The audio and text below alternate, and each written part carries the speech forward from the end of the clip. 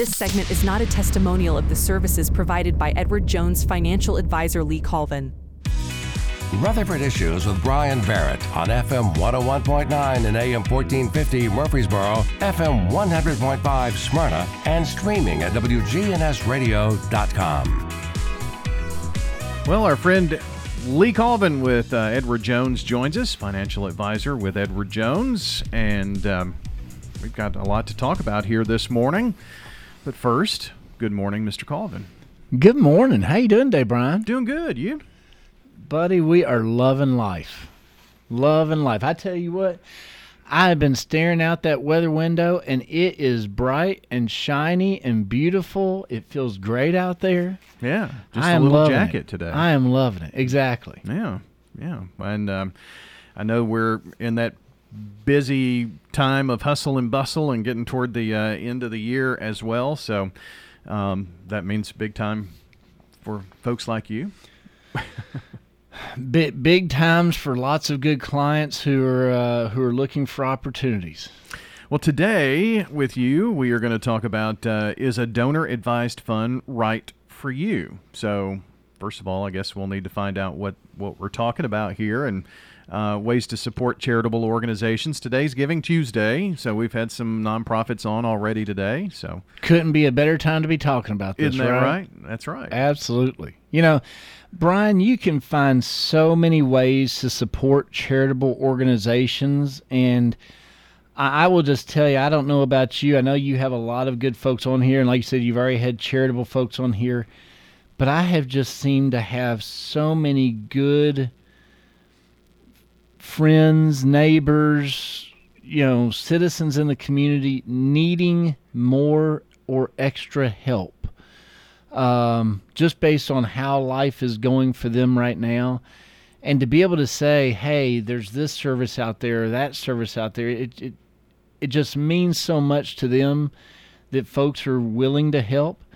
But while that's the case and these good charitable services are out there, the fact is they personally need support so that they can help more folks in need, right? Mm-hmm. And one method that's gained popularity over the last couple of years in doing this is called a donor-advised fund. And so we just wanted to discuss, is this something that your listeners, my clients, should be considering in gifting dollars to different charitable organizations? So I'm sure everybody's situation is individual, so we know that up front, because donor-advised funds may or may not be right for you. But we're going to take a look at charitable giving this way and some things to consider. I'm going to talk about contributing to the fund and choosing an investment and choosing the charities as we go through this. So, Lee, as we talk about donor-advised funds, I guess the biggest thing is you have to contribute to that fund, right? You do, obviously. And within that, Brian, you can contribute to your fund with either cash or with marketable securities. And these are assets that can be converted to cash quickly. So again, they do have to be marketable securities. If your contribution is if your contribution is tax deductible, then you'll get the deduction in the year that you make the contribution to the fund. Now, of course, these contributions are still subject to IRS limits on charitable tax deductions and whether you itemize your deductions or not. Mm-hmm. So be aware of that.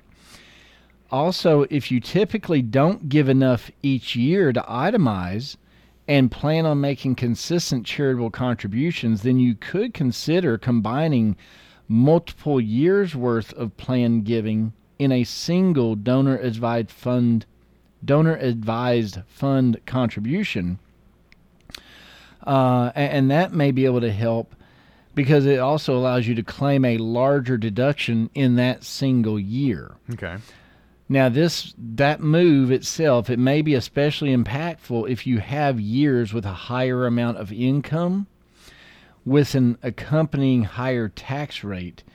And if you contribute marketable securities like stocks, bonds, other investments into the fund, then a subsequent sale of the securities could avoid capital gains taxes, which would also maximize the impact of your contribution. So as we talk with Edward Jones financial advisor Lee Colvin about donor-advised funds, and if that's right for you, we talked about contributing to the fund and now choosing an investment. Yeah, so within the investment category, most donor-advised funds, they are going to offer several professionally managed diversified portfolios. And these are managed where you can take place, you can place your contributions into these portfolios. Let me put it that way. Okay. Within that, you'll want to consider the level of investment risk that you want to take for each fund or contribution. And assuming all requirements are met, any investment growth is not taxable to you, the donor-advised fund, or the charity that ultimately receives the grant, and making your charitable gift go even further. So you're not being taxed on that. The donor-advised fund and the charity are not being taxed on that. So more dollars are going to the need that is out there today. And obviously choosing the charity is an important part of this whole process. That's right. And hopefully I can talk about that better than I have the rest of this today, because I feel like it's been tongue twisters for me. I'm sorry. So within choosing the charities, Brian, you can choose grants for the IRS-approved charities that you want to support.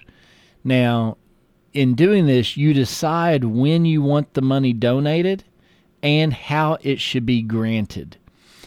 You're generally free to choose as many IRS-approved charitable organizations as you like, and the tax reporting is relatively easy. You don't have to keep track of receipts from every charity that you support. Instead, you can just keep the receipts from your contributions to the fund. Oh, okay.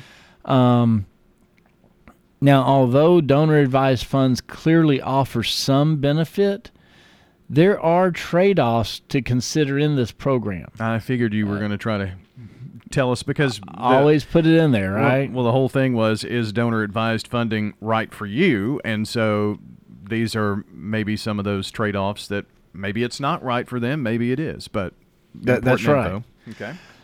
Because, we mentioned earlier where, hey, if you've got a higher year of income, all right, which could bring a higher year of tax, you might want to put multiple years of contributions all in at once to go ahead and get a bigger deduction this year. But understand one very important thing is that the contributions that you make, they are irrevocable. Okay. So once you put the money there in that fund, you can't get it. You can't access it for any other reason. That's right. Okay. You can access it to give to charities. You cannot take it back out to use for other purposes. So you better be ready to give it away, even if it's going to be used for future years. Right. You've got to be willing to give it away now, or don't do it. Only give what you're willing to part with. Okay.